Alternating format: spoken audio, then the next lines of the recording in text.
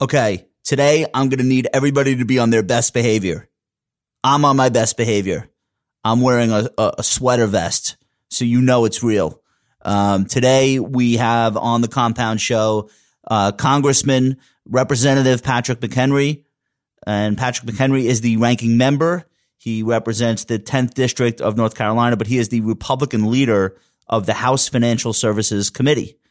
And I've asked Rep. McHenry to come on and talk about the stimulus bill that, you know, we could see something any day now. It looks like they're very close in the Senate. There's a lot of important stuff going on right now, related to the economy, related to markets. Representative McHenry has been at the forefront of items like crowdfunding and entrepreneurialism and capital formation. And he's one of the more forward-thinking, forward-looking members of Congress dealing with the issues that we talk about in the markets every day. And so I'm really excited to bring you that interview.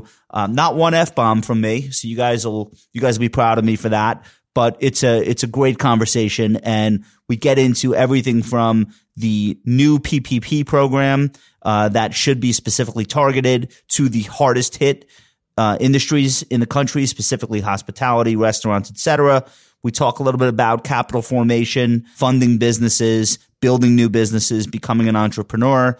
And we talk about some of the biggest issues revolving around the digital dollar, which is the theme of today's episode. And if you are not up to speed on the debate over a digital dollar, I'm going to tell you right now, this is going to be one of the most important issues of 2021 in terms of the monetary system, financial markets. We're in a situation right now where Bitcoin has come to the fore as far as, let's call it a medium of storage. Not quite a medium of transaction, but wealth storage, a place to put money that's not gold and not the dollar. And that is gaining momentum with every passing day. You're seeing institutions, you're seeing wealthy families, you're seeing people who even 3 years ago during the initial Bitcoin boom were highly skeptical, and those dominoes are now falling. And more it's looking likely that our, let's call it, technological revolution in finance is going to be full speed ahead. And the pandemic has rapidly accelerated what the progression of that would have ordinarily been. So what is the digital dollar?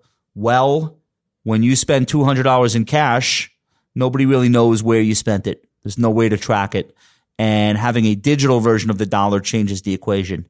So it is a way for governments to wrest control of the digital future as far as money and its uses, to wrest control of that away from something like Bitcoin and have an increased level of control of what's clearly going to happen one way or the other. So China is already experimenting with a digital yuan, and the European authorities are looking at it, and so is the Fed. And we're going to talk to Rep. McHenry. And I've got another guest who has written a lot extensively on this topic. His name is Mark Rubenstein. Now, Mark writes the Net Interest Letter on Substack, and it is fantastic. Every week, he's telling these extraordinary stories about what's happening in modern financial services. He's giving us the historical context for why what we're living through is so epic. And it really is a technological revolution. And Mark would say that we're barely scratching the surface of even understanding the scale and the magnitude of the changes that we're living through right now. And Mark writes about everything from IPOs to financial services startups like Root and Lemonade. And he writes about the politics of money and talks about digital central bank currencies. We're going to talk about hedge funds.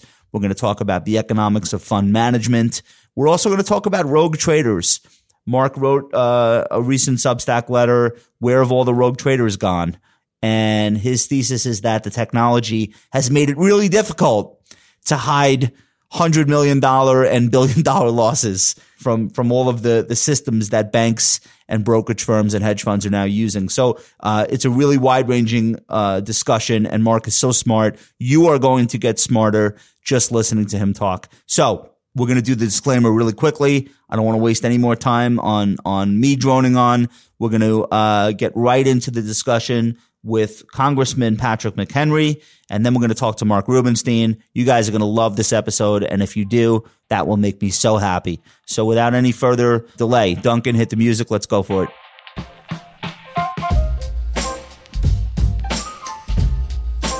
Welcome to the Compound Show with Downtown Josh Brown. Josh is the CEO of Ritholtz Wealth Management. All opinions expressed by Josh or any podcast guest are solely their own opinions and do not reflect the opinion of Ritholtz Wealth Management. This podcast is for informational purposes only and should not be relied upon for investment decisions. Clients of Ritholtz Wealth Management may maintain positions in the securities discussed in this podcast. Okay. Hey, guys. I am here with the ranking member, Patrick McHenry. Patrick McHenry is the congressman, the representative of the 10th District in North Carolina. And Patrick, first of all, welcome to the Compound Show. Really appreciate your time today.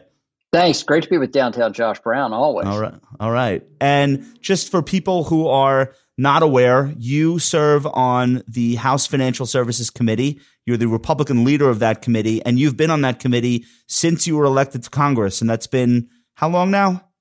16 years. Flies 16 by. Okay. And your district, so Duncan, actually my producer, is from North Carolina. You guys, you cover a lot of territory. You're the suburbs of Charlotte and Asheville and the Blue Ridge Mountains.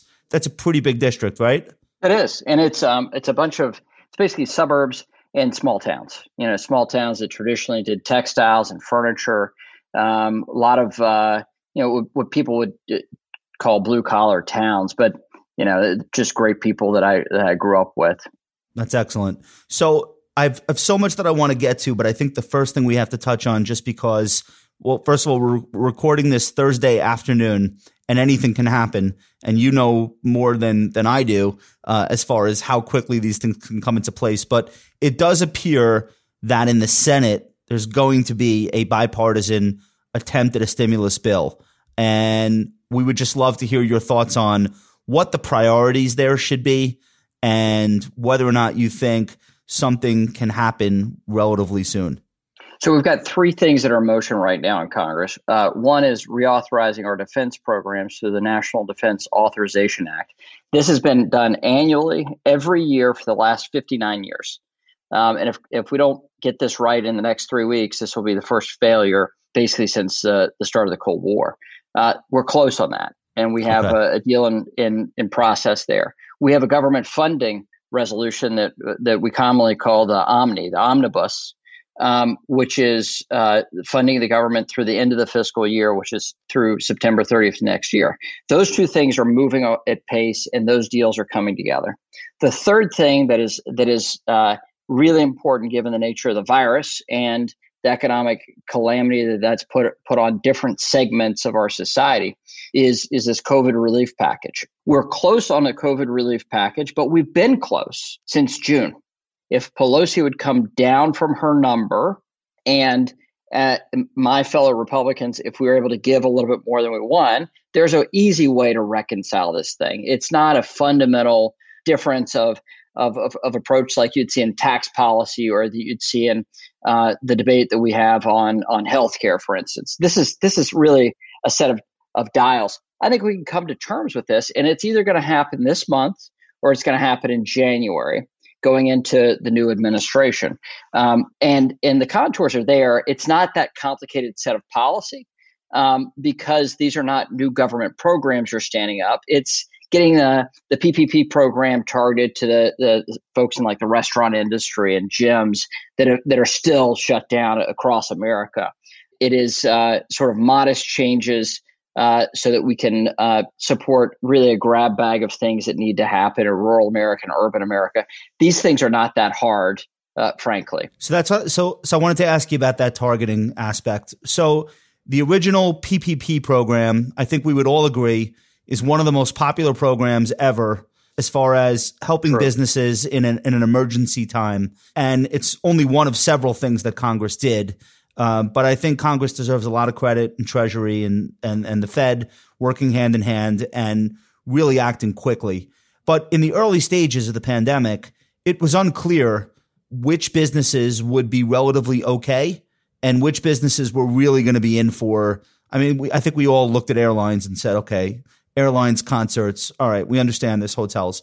But now it's very clear that restaurants and hospitality businesses and in-person entertainment venues should almost get their own program because of how the specificity of the issue relative to what they need for their business. So now that we know that, shouldn't it be easier for everyone to come together and say, restaurants are not Democratic or Republican. Everyone has to eat and everybody has to work in a facility like that. Will that help us be able to target this more appropriately to where it's really acutely needed? Yes. And this is a tale of two recoveries. It really is. So we know the targeted industries. So if you have a gym, for instance, you may have had a hell of a profitable business back in February. Yep. You might have had the best month of your career in February. And then since then, you can't do anything. Right. And so you have these segments within our economy, like you said, with restaurants, hospitality, that need additional support to make it through the next couple of months. It's just bridge at this point. But let's rewind. And I'm glad you brought up PPP. When we started back in March, I was the first person that raised COVID with the Federal Reserve. We had a hearing in February, and I asked a couple of questions to make sure that they're planning and ready and everything else. And Powell's done a fantastic job with that. But we thought that we had a problem to get into the summer, right? And in January, we thought, well, we have different mechanisms, unemployment, and we have gig workers now. And they're employed, but they're not in unemployment. They wouldn't be eligible for unemployment.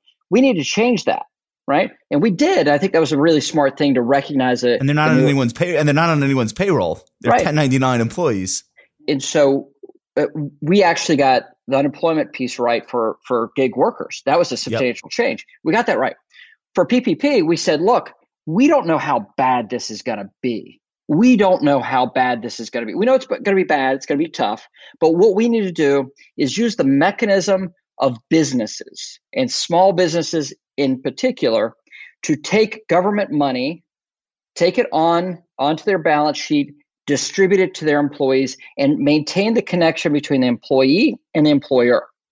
Right. And so we use businesses to do the work of governmental policy. So the intention there was for it to be broad-based, and for every small business in America to take this money, to keep their employees, and bridge to the summer when we thought things are going to normalize. We're going to have a regular economy again. That was the plan back in March. So the idea with PPP was that every small business should take that money. And it wasn't pick and choose or maybe not. It's too important for us to get it wrong on the downside. The downside risk was so bad that we need to get the money out. And it's a small price to pay, even though it's hundreds of billions of dollars, small price to pay. So you don't have something that could be a 5 to 10 year build out of, right? And so now that we know more about the delivery of PPP, we're very close on an agreement there between Cardin and Rubio in the Senate. They're leading on the second package, and we're very, very close there. And so I think we can actually get agreements to that very quickly. Now, when you look at how they handled it in Europe, it was slightly different. They had the same idea. They wanted people to remain attached to their employer rather than have people have to start all over and look for a new job. But the Europeans basically said, we're actually just going to do the payroll for you. You're essentially going to keep your workers, but we are now paying them directly. And I'm not saying one is better than the other, but we did our version in a distinctly American entrepreneurial way where we said we want the business ultimately to maintain responsibility for paying, but we want to help the business make those payroll checks so that we don't have 40 million unemployed. So I think on balance, what was done well. I guess what I would be curious to hear from you is what letter grade would you give? Let's start with traditional banks, and I'm going to ask you the same thing for fintech startups, because both were involved in distributing that money to their customers. What letter grade would you give the banks? JP Morgan, Bank of America, on down to the regionals. A. You would? Okay. I would give an A. I would give the fintechs a B. Okay. And I recognize there's an A plus, A minus, and all this stuff. So I'm given an A and a B for fintechs. Now, fintechs, I think you have a couple that knocked it out of the park, were best in class in terms of acting quickly and comprehensively. Comprehensively, to the letter of the law, the spirit of the law, and did right by their customers, their small businesses. Right. And so you have the best performers, individual performers were fintechs, right? Are you able to say any names, or would you prefer not to? Well, there's a fintech that actually has a bank charter. It's called Live Oak Bank in Wilmington, North Carolina. Yep. They were the best in class for banks, fintechs, for the 5,600 folks that participated in the delivery of PPP, and it's because they were technology forward. They knew the regulatory framework. They adhered deeply to the regulatory framework for banking, old school, boring banking, and the cool, innovative stuff that I think is really the future of finance, which is using technology to enable things quickly. Well, I think getting applications filled out and sorted online, so that this did not have to be a face-to-face with a teller, because it couldn't be. It could not be. Right. So I also think this was a good chance for traditional banks to show off some of their own fintech, which we saw certainly. So okay, so we all agree, and PPP, actually the original version still has money left in it that can be rolled over into the new so it was never, it looked like it was going to, I don't think sell out is the right word, but be oversubscribed, the demand, but it ended up not being, which means there was ample funding. And if there's a new version, not initially. Look, I mean, Congress, we when we negotiated this package, I tried to push for more money in PPP, and they said, "Well, this is a lot of money. We've never done this before." I said, "Well, if a dollar goes out, we're going to run out of this first tranche of money," and we did. And then it took us a couple more weeks to fill it back up. Right. And by then, the issues on the ground had shifted.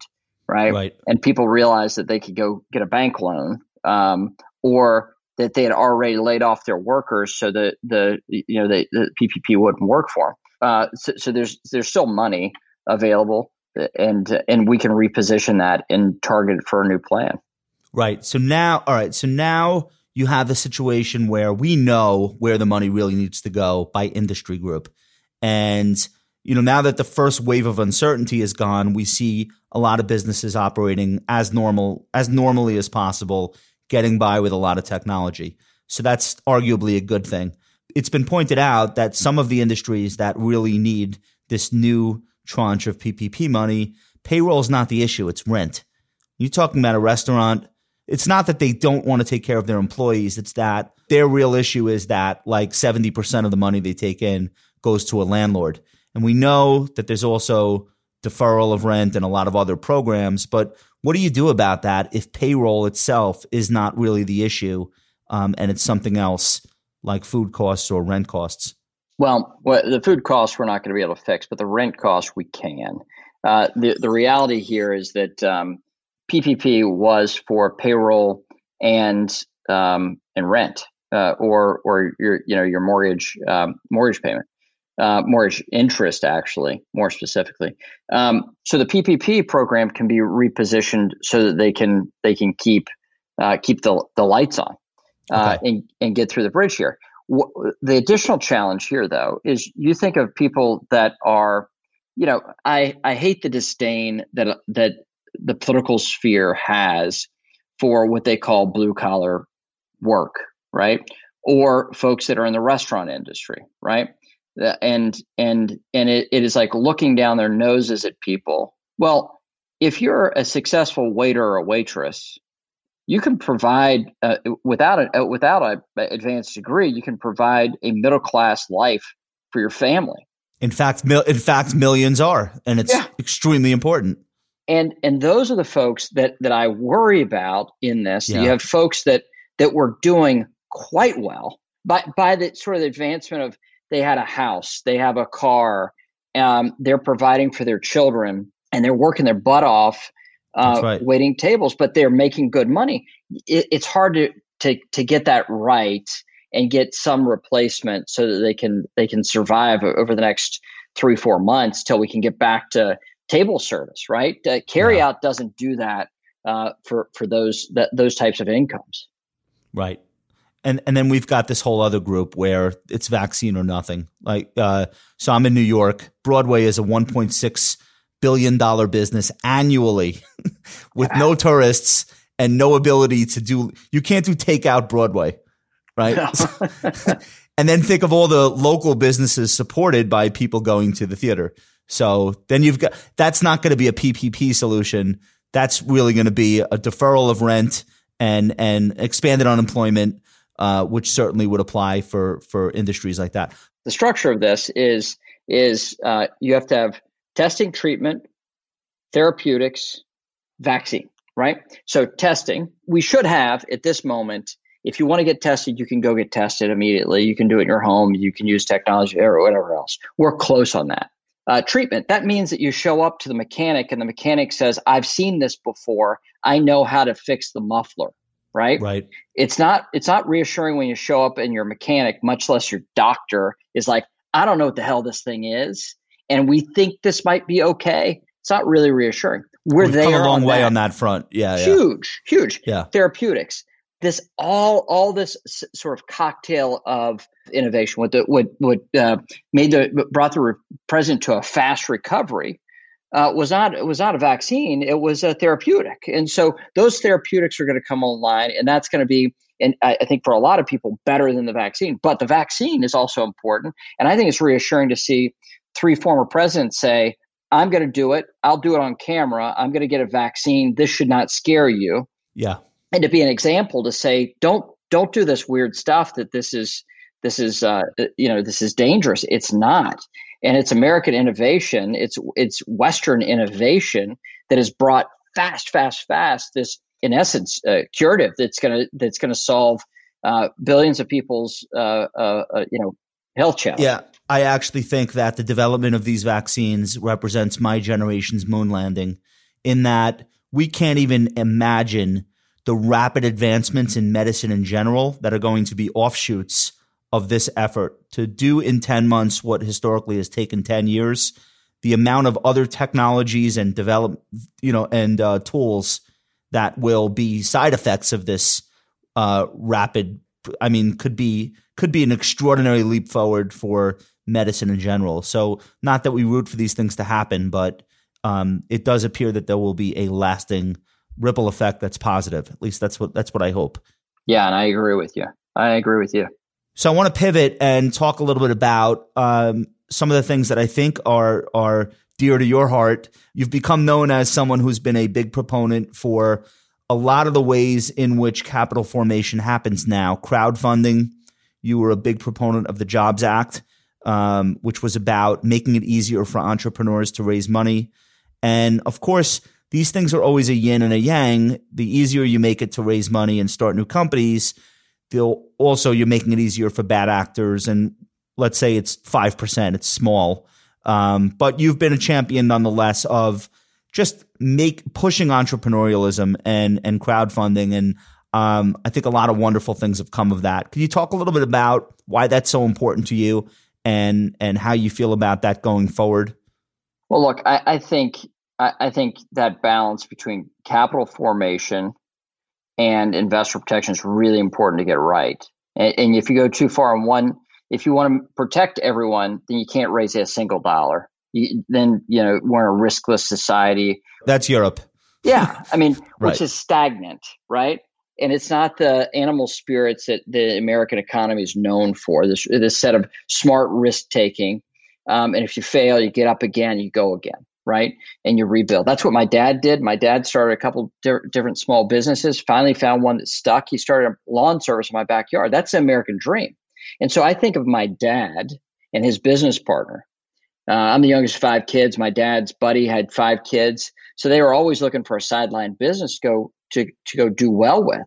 And he got a guy who wanted to sell him a lawnmower, riding lawnmower. And my dad didn't have the money for it. And he said, look, let me use this a couple times until I get paid for my first job. And Right. I'll buy the lawnmower. So the first thing he did was get a sales guy who wanted the sale. That's how he started his business. The second thing he did, he went out and got a master charge, right? New innovation. They'll give you this card and you got consumer credit.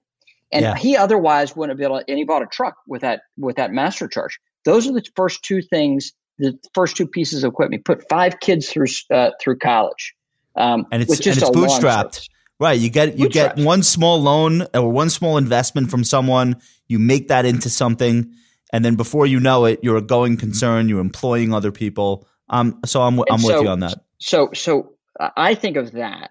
So how can we make it cheaper, more efficient for that guy or gal to go get a little bit of risk capital? The banks can't do it now because the regulations are such they can't really do private equity style investing alongside of somebody and walk along as a risk taker builds a business. So we have to have other forms of capital formation through really securities law to make sure that those folks can still get access to money. It's happening in Silicon Valley. Austin, Boston, and Silicon Valley are still killing it with venture capital. The rest of the country is starved for capital. And it's urban areas and rural areas. It's blue collar innovation. It's also folks that just didn't have financial connections. Those are the people I want to enable access to money through technology. With technology, it takes a lot of the people decision making out. It reduces the cost structure of it. If we do it finely and well, you can get proper investor protection while also allowing money to flow. And so I think that's really the gift of technology is being able to take down the cost structure so you can have credit and capital more available to more people that have fewer connections to deep-pocketed people. That's what I'm trying to enable broadly. And that's what I think is desperately needed for the American economy. Okay. So you're removing the gatekeeper to, like, if Andreessen Horowitz is not funding small businesses in Asheville, well, maybe the internet is interested. And so I think you've seen a revolution in that regard. And there are tons of stories of crowdfunded businesses. And now we're getting into this next realm, though, where we're crowdfunding what it means to even be money. And so this is the last thing I want to ask you. And I so appreciate your time today. And I know it's a pretty critical time in Congress right now. So I appreciate it. I want to ask you about digital currencies. I know the Fed is interested in exploring them. China has actually created one. Basically, this is taking the dollar or the yuan or maybe someday the euro and turning it into code and have it be backed by the faith and credit of sovereign government. However, give it this added layer of the government being able to track what it's doing in real time, who has it, where is it going.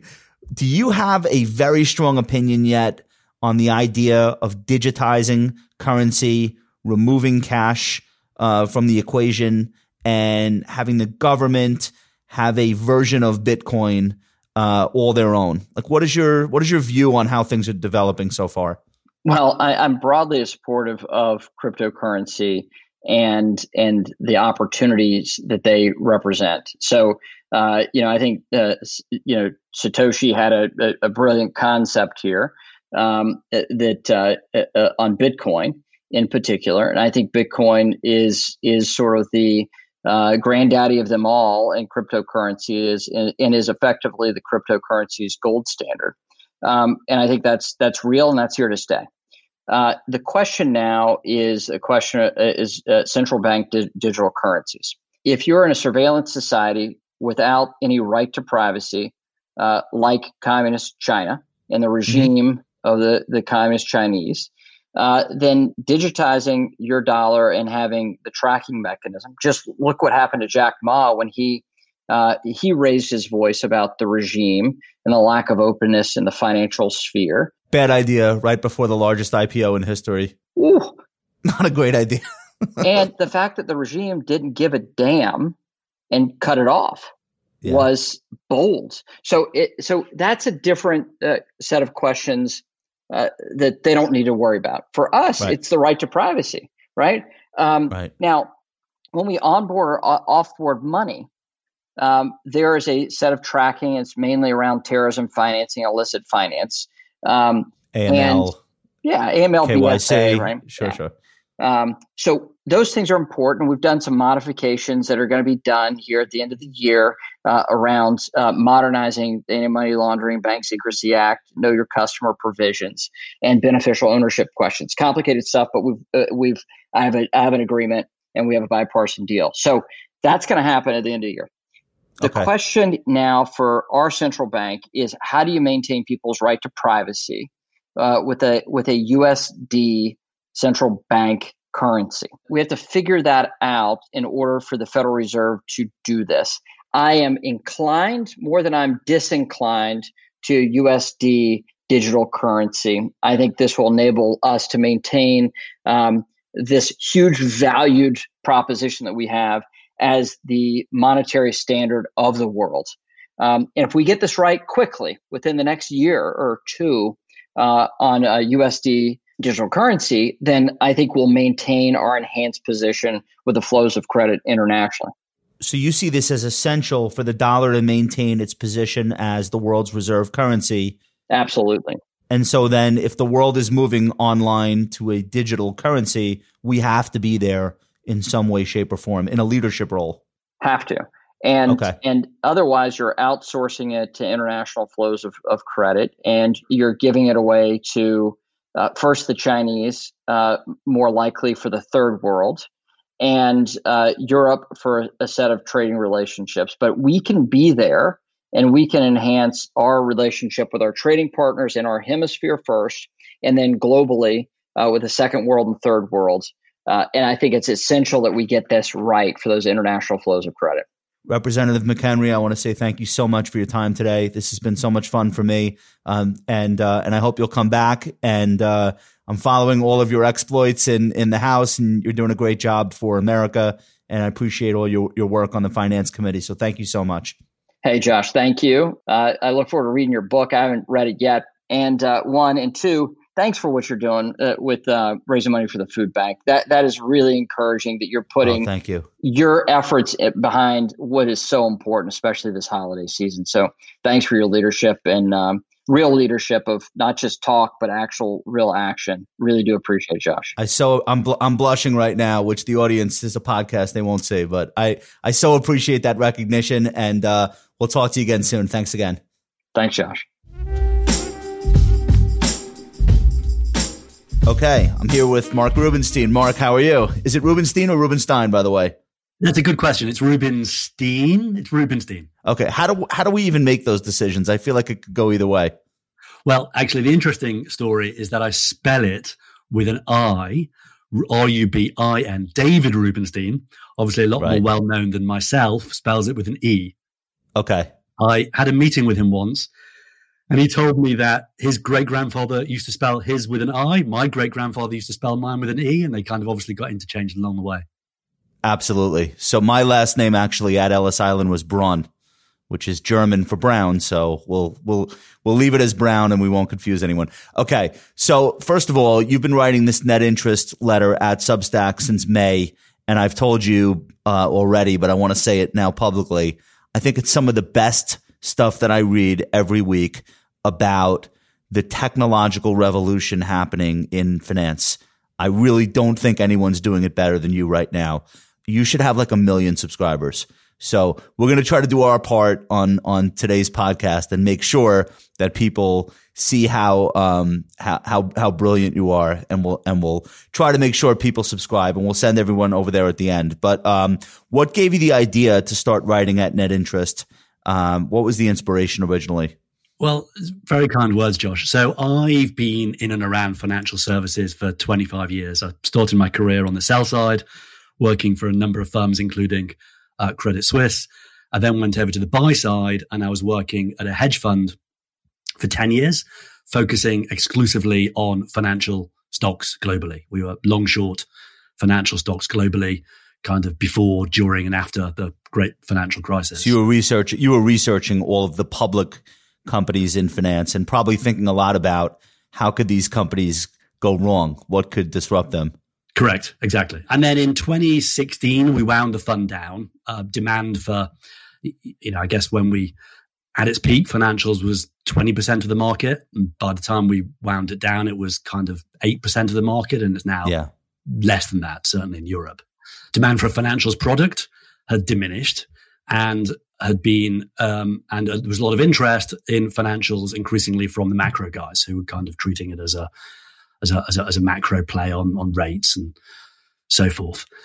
So the prospect to generate kind of non-correlated returns within financials diminished, and we wound up the fund. And so I looked around for a number of other things to do, and I launched Net Interest, as you say, in May of this year as a kind of outlet for 25 years of experience living and looking at this sector.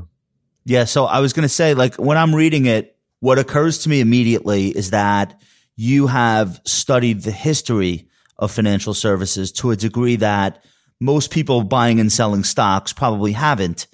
And yes, it probably makes you very popular at cocktail parties, but more importantly, as new disruptive technologies come along today, you have these really helpful analogs for the way in which these new things might act as disruptors to these old things that you understand really well. Am I kind of capturing what you would say is like the organizing principle of how you're writing about financial services? Yeah, I think so. I think it's interesting. I think obviously sell side research is very, very good at short-term trends, at looking at current quarter earnings, earnings momentum and channel checking and all the rest of it.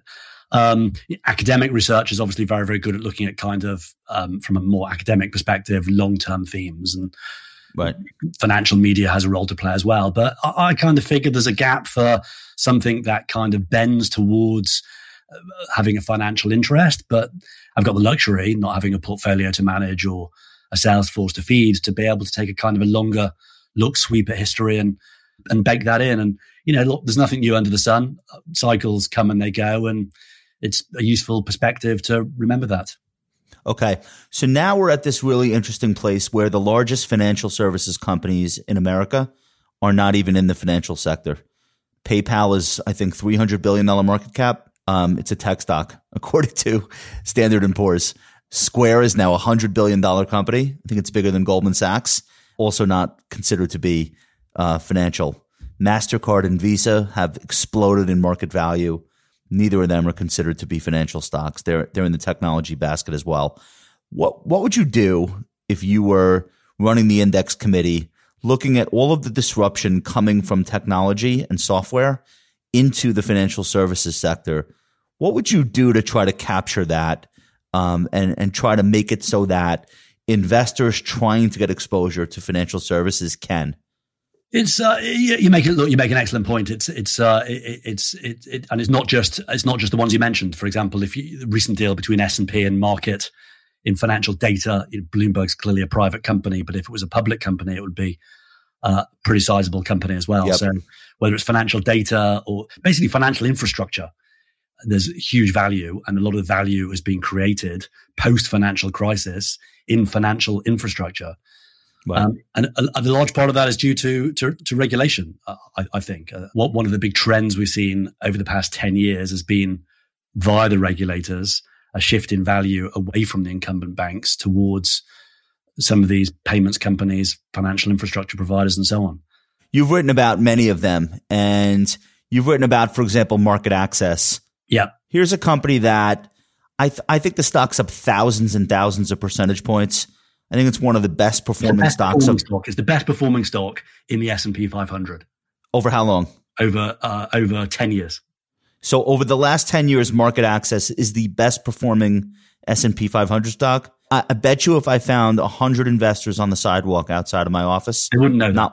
Not one of them would have even heard of it.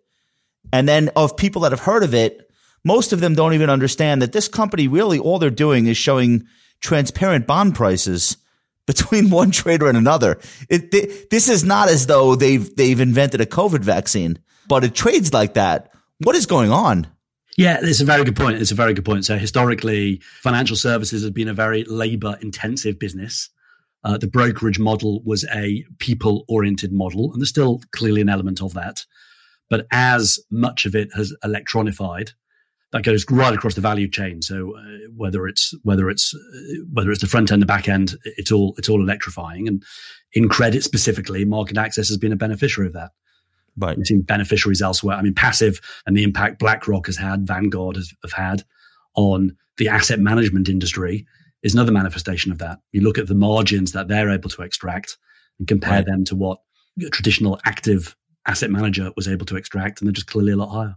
Right. So now you have all of this money going into rules-based or index-based asset management firms. The goal for them is to trade at the least possible cost they can.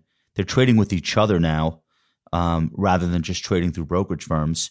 So you could have BlackRock and Dimensional funds trading all day with each other and market access software in the middle and pulling out a huge amount of the costs that used to be associated with opaque kind of, bond products. So that's the essence of the story there is technology removing people making phone calls. Yeah, and market access, that's right. And market access got its drive in its latest iteration of its product. It's via a partnership with BlackRock. Right. And actually, if you look, I was thinking just today, following news about S&P acquisition of Market. So Market was set up initially with seed capital from several banks, as was Bloomberg. Its original capital came from Market is an index provider, just like S&P. Exactly. So they're buying a competitor. Exactly right. Exactly right. So Bloomberg was seeded by the banks. Visa was seeded by the banks. All of the companies, PayPal wasn't, but all of the companies you mentioned earlier, it's extraordinary actually. The banks arguably have created more value outside of themselves through capital allocation to ICE, Intercontinental Exchange is another example. It was seeded by Goldman Sachs and Morgan Stanley. Huge value creation. A lot of this value can be traced back to the banks, but it's occurred outside of the sector and not within it. Yeah, so it would be wrong to look at the share prices of Goldman Sachs, JP Morgan, Citi, Wells Fargo, Bank of America, and conclude that there's nothing happening in financial services. There's a lot happening. It's just not happening in the share prices of these companies, even though they're investors in a lot of these next generation disruptive technologies. Yeah, I mean, actually, Morgan Stanley is a great example. MSCI came out of Morgan Stanley. Discover came out of Morgan Stanley. Right. You look at the combined. You look at the value created by those three entities, and it's clearly it's greater than what's reflected in the Morgan Stanley share price. Okay, so I want to get into the main reason I reached out to you originally. You'd written this thing a couple of weeks ago about the coming of what you're calling central bank digital currencies. And there are experiments underway in China and probably very soon Europe and maybe someday here in the US. But I want to explain to people what these things are. And I'm going to use your words and then I'll have you react. But this was your introduction to the concept. You said, quote, "So what is a central bank digital currency? It's electronic. It exists as a digital object and it's backed by a central bank. So it's like cash, except it's electronic. And it's like Bitcoin, except it's central bank backed. If it sounds a bit abstract, that's because it is. Central bank digital currencies aren't yet in wide circulation, but in China, they've started testing them. Earlier this month, 50,000 residents in the city of Shenzhen were given renminbi 200 in digital currency in a kind of helicopter money lottery. 2 million people applied to take part, and the successful few were credited the money in an app-based digital wallet with scope to spend it in over 3,000 local retail outlets. This follows pilot schemes in what amounts to 4 cities across the country. So you're basically saying since the outbreak of COVID, there's been more of a willingness to experiment for central banks to take actual currency, digitize it, put it on the internet, and let's see what happens. And that is what's now underway in China. And you point to the fact that central banks and different entities have been floating their own currencies forever to varying degrees of success. Explain to us why this is important and what's really happening. So, and I want to basically begin by differentiating it from Bitcoin. So clearly there's a lot of noise around Bitcoin, particularly right now, given its price. This is not what that is. It might be using some of the same underlying technology, but this is central banks regaining control of the narrative to a degree. So it could be that not so much Bitcoin, but Libra, which is the Facebook funded stable coin project that looks like it's due to launch next year in a slightly different way than was originally the intention. Could be that it was triggered. It was triggered by that, but the central banks decided they needed to regain control of the narrative. And given that technology is moving away from cash and towards digital wallets, so if you go, so the Ant Group IPO was recently pulled, but the fact remains that Ant in China and Tencent run very, very large digital wallet projects. And if you want to buy anything in China, you're typically going to use a digital wallet rather than cash or rather than any other form of payment. So the central banks elsewhere in the world, so China's been ahead of this. And the reason why they've been ahead of this is because they were able to use technology to kind of leapfrog payment systems that were prevalent in Europe and the US. But central banks have realized that in order to regain the narrative, that they have scope to install that same technology behind their own currencies, their existing currencies. So this is not a new currency. This would be the digital version of the dollar. Exactly right. So rather than spending a dollar bill, you would spend digitally via some kind of digital wallet. The bits would shift in the way they shift electronically anyway.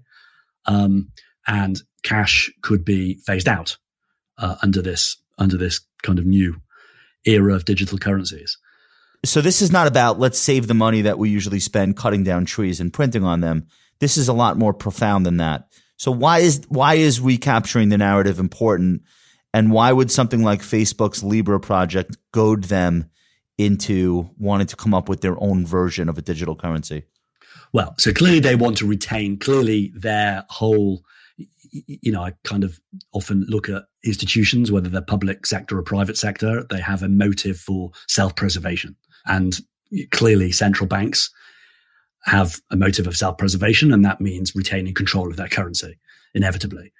The advantages over cash are it gives central banks, and through them authorities generally, more legibility over the way economies are working. They can see in real time, without cash, which they've got no kind of understanding of where it's being passed and where it's changing hands, they will have a complete bird's eye view of how the economy is working. They will be able to see transactions in real time as they occur. You can imagine some kind of Star Trek control center somewhere. Right. A big brain. Exactly. Being able to map the economy in real time. That has huge advantages. Well, we think like American Express can probably do that, but this would be a way that the central banks can do it with their own dollars.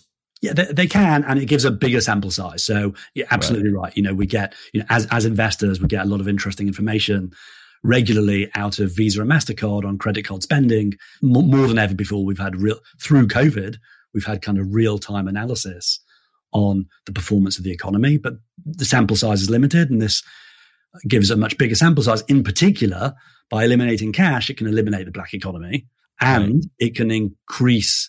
Cash can do this, but what the alternatives to cash, like debit cards and credit cards, can't do is they can't really improve financial inclusion. The advantage of cash is anyone can use it. And what this does is it expands the benefits of electronic currencies and electronic payment systems to everybody, including those that aren't financially included right now, the underbanked. Okay. Because if you make something a credit card only store, you're eliminating participation from people whose only access to money is cash. Correct. So this would address that problem because everyone's money would be digital. Correct. Like starting line. Okay. So that's interesting. And then so from your perspective, is Bitcoin a bigger threat to the central banks, or is that backwards? Is actually the rise of central bank backed digital currencies actually a really big threat to Bitcoin because it takes what Bitcoin lets you do and just makes it that much simpler? Like how would you think about that looming competition? Well, so Bitcoin has another proposition, which clearly has many proponents, which is that it acts as an alternative to the dollar. It acts as an alternative to fiat currency. So there will be proponents of that who like that argument and value Bitcoin for those features. I would argue right now clearly you can see it in the numbers. That's a marginal point of view. It's a very vocal point of view, but it's a marginal point of view. And for the majority, particularly if in China, people might be given less choice about whether they adopt this compared with in some other economies, which is why China is further ahead in this process than other economies. But governments can incent broader adoption. So a lot of the excitement in Bitcoin recently is because of Square first and now PayPal wanting to bring Bitcoin transactability into the app for their hundreds of millions of users. And there are a lot of stories being written about how they're out in the market buying Bitcoins in order to be able to facilitate this stuff. And they think that this is finally the holy grail of mass adoption of digital currency. But to your point, if there's a U.S. currency option that's also digital and also included on the PayPal platform, on the Square platform, I guess my question is, what would make a person, not a crypto libertarian, bro, but what would make like my wife and her friends choose to buy and sell in Bitcoin rather than in digital dollars? I can't think of a reason why they would. Can you? Right.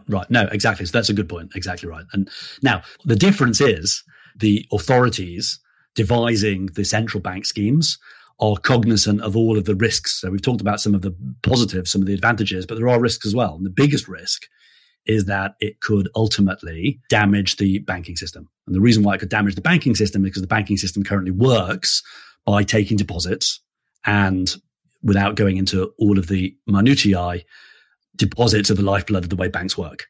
Lending, right. Everything that happens on one side of the balance sheet is a function of what happens on the other through their ability to raise deposits. Now, if you've got digital currency sitting in a wallet, the argument goes that you might feed that by bleeding it off from bank deposits. That may happen naturally. If you were to kind of rerun 2008, inevitably the run on banks would have been such that why leave your money in a Citigroup deposit account when you can leave it at the Fed in a digital currency? You eliminate the need for a bank to even exist if people can be in digital dollars backed by the central bank. That's the risk. Now, this is one. Well, that sounds like a pretty big fucking risk. And what's interesting to me is that it is a big risk, and it's the reason why a lot of policymakers are going quite slow. It's the reason why there's a lot of structure being built around these things about not allowing individuals to have an account directly with the Federal Reserve in the case of the US, and differentiating between retail and wholesale and whatnot. Interestingly, the chief economist of the Bank of England came out recently and said, actually, does it really matter? Does the banking system need to run the way it currently runs?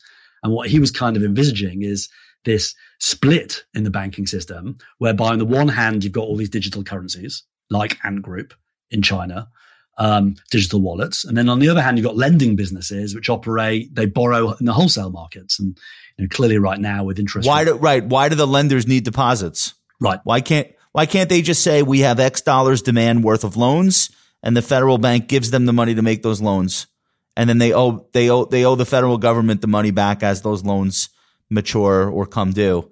Right. And then the deposit side is whatever we want it to be. Right. The path from A to B is a very volatile path, and that's something that has to be managed. Okay. But from a blank sheet of paper, B could be, and this was the view of the chief economist of the Bank of England, B could be conducive to less financial instability than is the current case. Okay, so it's only this way because it's always been this way. So the Medicis took deposits and then made loans, and this is just the way banking has been. Right, and there's value, and when it works very well because deposits tend to be sticky, they tend to be stable. I mean, clearly everything we've discussed maybe introduces some instability and some unstickiness into it, but they tend to be stable, they tend to be sticky. And again, we learned this through the financial crisis. Those institutions that were deposit funded typically were able to weather that storm to a greater degree. So, right, the ones that were the largest deposit funded institutions on the other side of the crisis are even bigger. They're the largest we have now. So, all right. So if you're the CEO at a large bank in London or New York, and you hear about central banks starting to dabble with the idea of creating digital versions of their currencies, what's your perspective if you're in that seat? Like, do you view this as an opportunity, a threat, maybe a little bit of both? Yeah, I think they're a bit nervous. My understanding is they're a bit nervous. They're lobbying. They're a bit nervous. I mean, they've had huge swathes of their core business stripped away from them, be it through market access, which is taken away from traditional kind of voice trading that banks on trading floors used to do it between each other. Whether it's from PayPal and Square, which are taking away payments on the payment side, transfers, right? Exactly. So the banks are being whittled down anyway from their core business perspective, and this is just yet one more risk. Right. So do you think the multiples of the bank and brokerage stocks are reflecting that fear? I mean, they typically are trading somewhere between 9 and 11 times earnings, 1 times book value or less. They're being given almost no credit, even for consistently beating earnings expectations. Is it because the investor class just looks at these businesses and says, I don't know if it's PayPal or if it's digital currencies or if it's Bitcoin or if it's market access, but the combination of all of these things basically is ripping away all of your profit centers. Like, is that the way people are looking at these stocks? And to add an extra one, you've got low interest rates as well. So yeah, no net interest margin, right, on top of it all. Yeah, so you've got low interest rates cyclically, and the concern there is obviously low interest rates remain forever. And then you've got those structural concerns as well that you highlighted. So from a profitability perspective, now along the way, they can be highly cash generative. So the value can be through capital returns. The only problem here is that, and that was the case last year, the buybacks and the dividends were substantive. The risk is that at the whiff of any kind of structural event, such as a pandemic, the regulators can come in and turn those off. All right. So do you think that central banks elsewhere are watching China's experiment and will be sufficiently motivated to want to take action and take their own projects further anytime in the near future? Or is just like a very obscure thing that's being mentioned at the margins of large central banks like the Fed, but they're not really looking to press ahead with this? Like, what's your take as far as like how likely is it to become part of reality in the next 5 or 10 years? It's definitely building momentum. The more and more central bank speeches have some element of discussion about it within them. They are watching China. Many of them have given themselves a deadline to do research and consult and to come back 2021, 2022.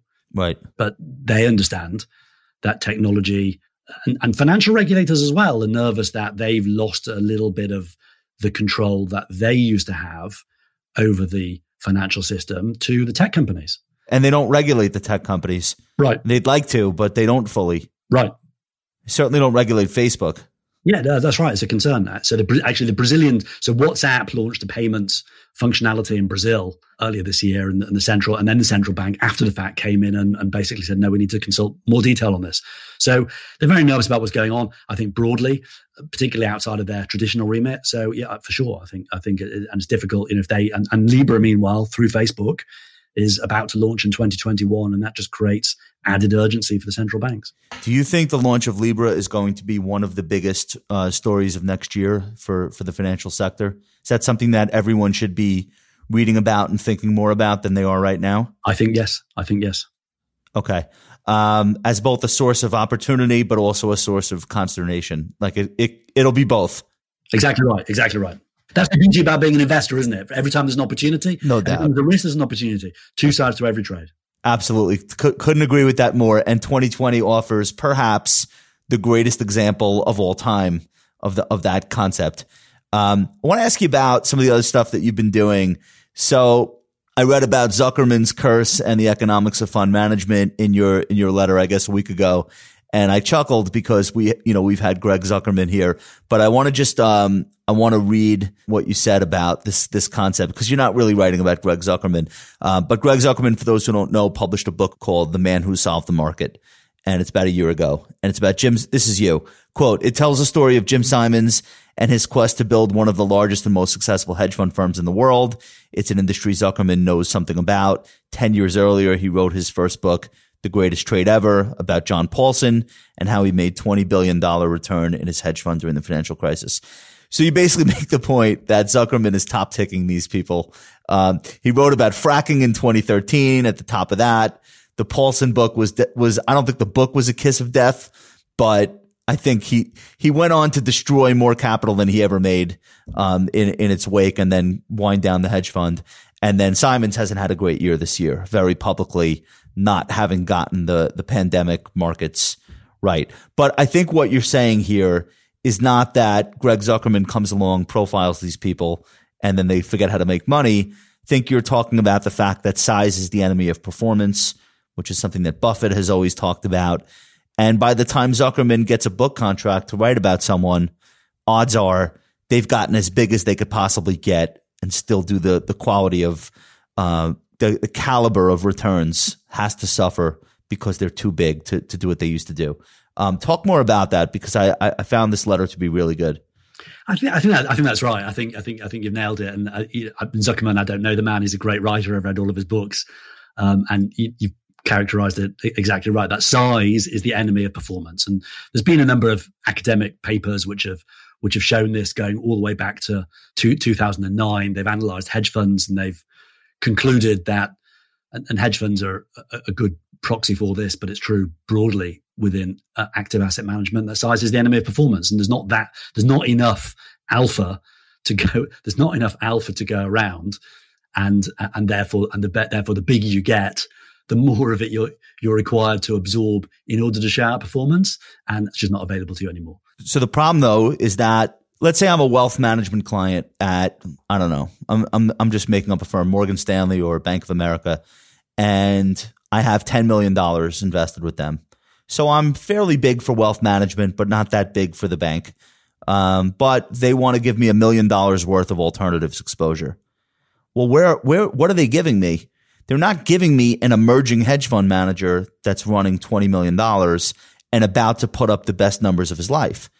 They're giving me a hedge fund that's probably been around for 20 years, like Highbridge or something, and it's already enormous. And there's no possible way, whatever track record got it to its current size, it can continue to replicate now that it's already there. But that's what they're going to give me because it's safe, it's seamless. That giant hedge fund has the systems in place to absorb all this wealth management money from a bank. So like that's like part of the problem with the asset class. Would you agree?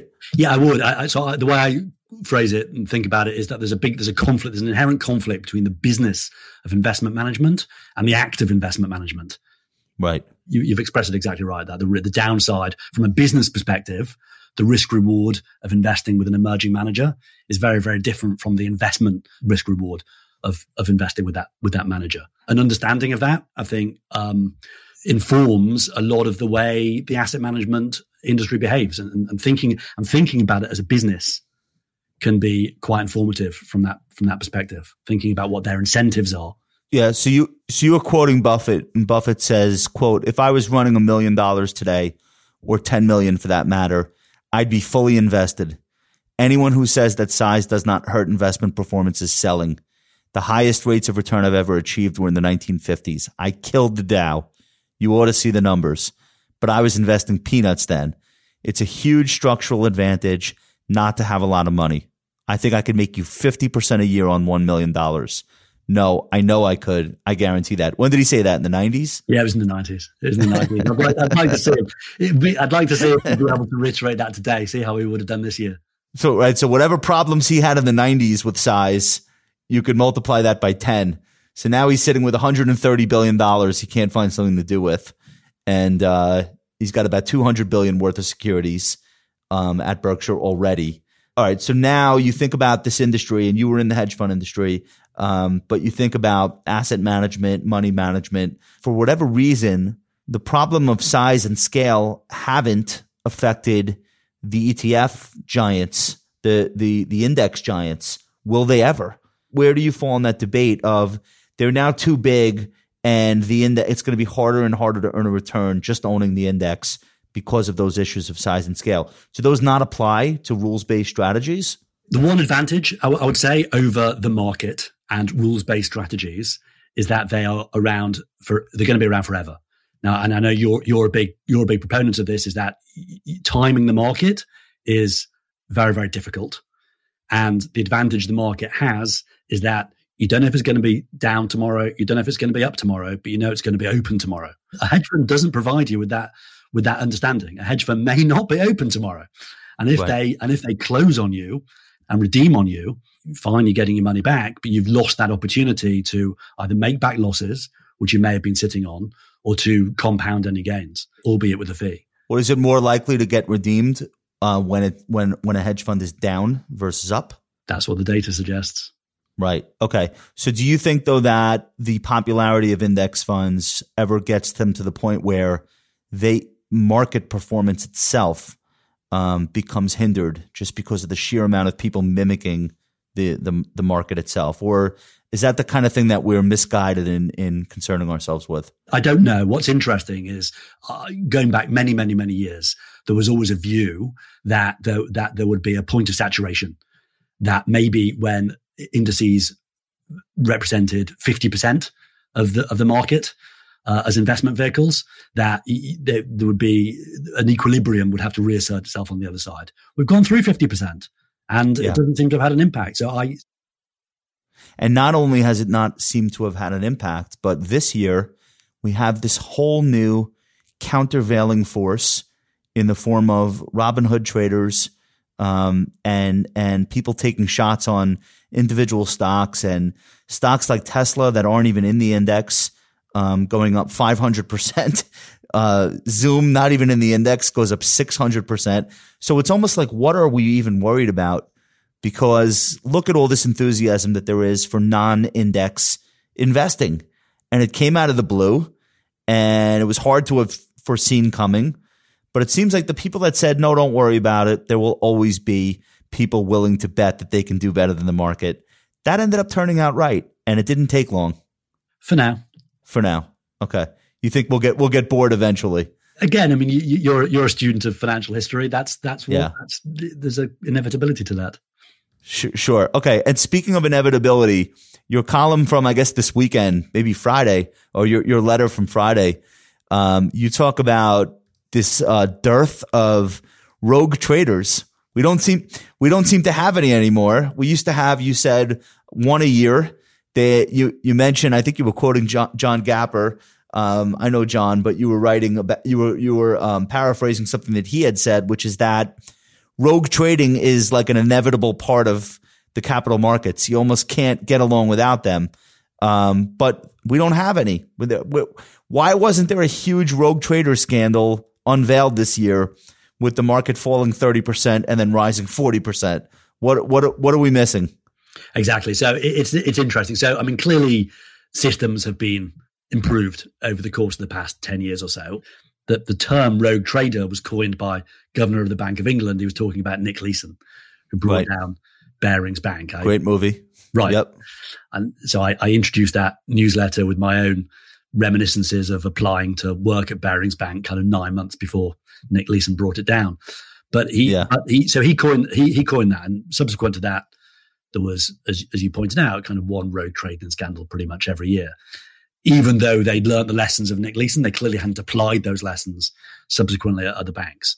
So what's happening? Are we just very good at detecting these things before they get too big? It kind of feels like, I'm not sure what changed in 2012 that we were better at detecting them than we were after Leeson in 95. So I don't know if that is the case. So the one hypothesis that I've arrived at is that what these guys were exploiting is this massive information gap between what they were doing in the markets and what their management understood them to be doing.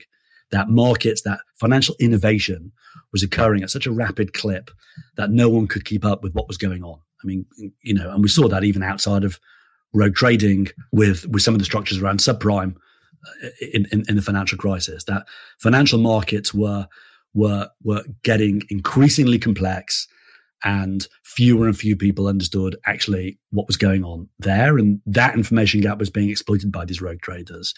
Well, I think the cost is so high too. So that the incentive is to get better at catching them. Even if it's a new generation and you weren't affected by, you still hear about the London Whale. You still hear about Jerome Kerviel. Like you're always going to be, if you're in a position, you're always going to be wanting to be vigilant. Because the costs are still incredibly high when one of these things does escape. Huge numbers. And actually the numbers multiply because then the regulator comes and saddles you with fines as well on top of the actual loss. So huge numbers. But the hypothesis is that the markets aren't getting any more complex, that they're simplifying more stuff. You talked about ETFs, more stuff's going to exchanges, more stuff is going through clearing houses. Regulation has imposed the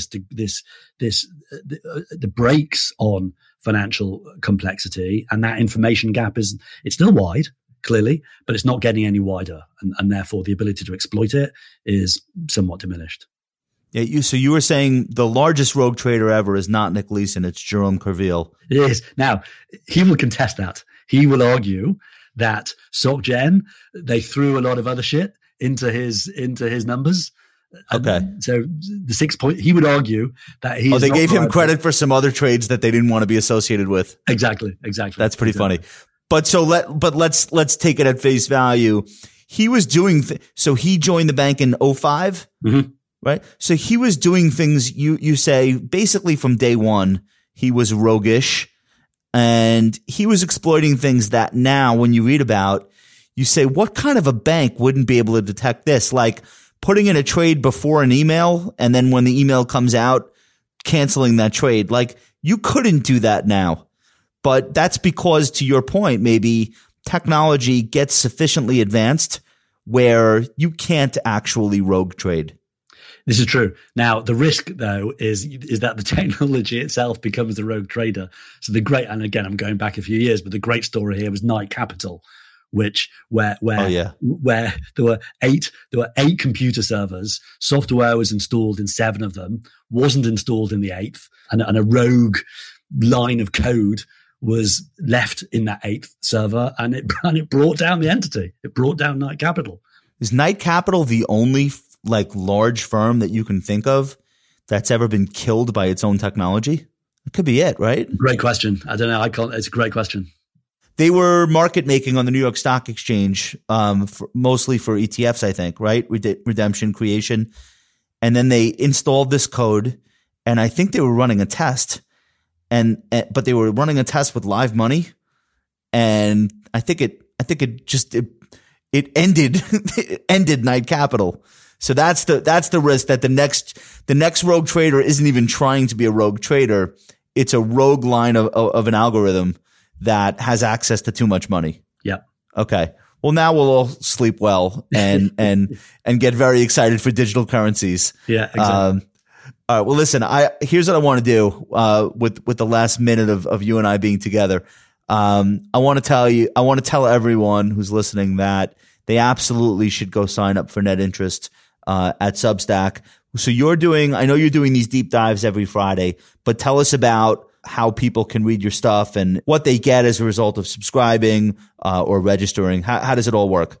So they can go to Substack or they can go to my landing page, which is netinterest.email, and sign up there. And basically once a week on a Friday, I'll put out a deep dive on something of interest in the financial industry broadly. Right.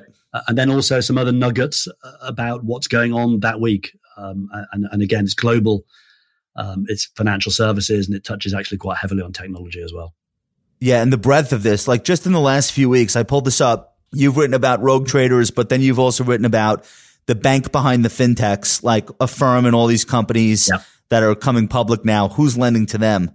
You've written about deglobalization, Fannie and Freddie, banking disruption, Goldman Sachs, Japanese bank consolidation, Ant going public and then not going public. The oldest bank in the world, the Visa Plaid merger, which I think is off now. But like the breadth of what you're doing, digital wealth management, it goes on and on. The breadth of what you're doing, I think, is just amazing. I could tell that you're spending a lot of your time reading and thinking And I'm just getting so much from it. So I hope people subscribe to Net Interest, and I hope your letter gets much bigger. And we'll have you back on in a couple of months, and we'll talk about all the newest stuff that you've written about. And really appreciate you having you on today, Mark. Thank you so much. Thank you, Josh. It's been a pleasure. Absolutely. Keep up the great work. Thanks for listening. Check us out at thecompoundnews.com for daily investing and market insights. You can watch all of our videos at youtube.com/thecompoundrwm. Talk to you next week.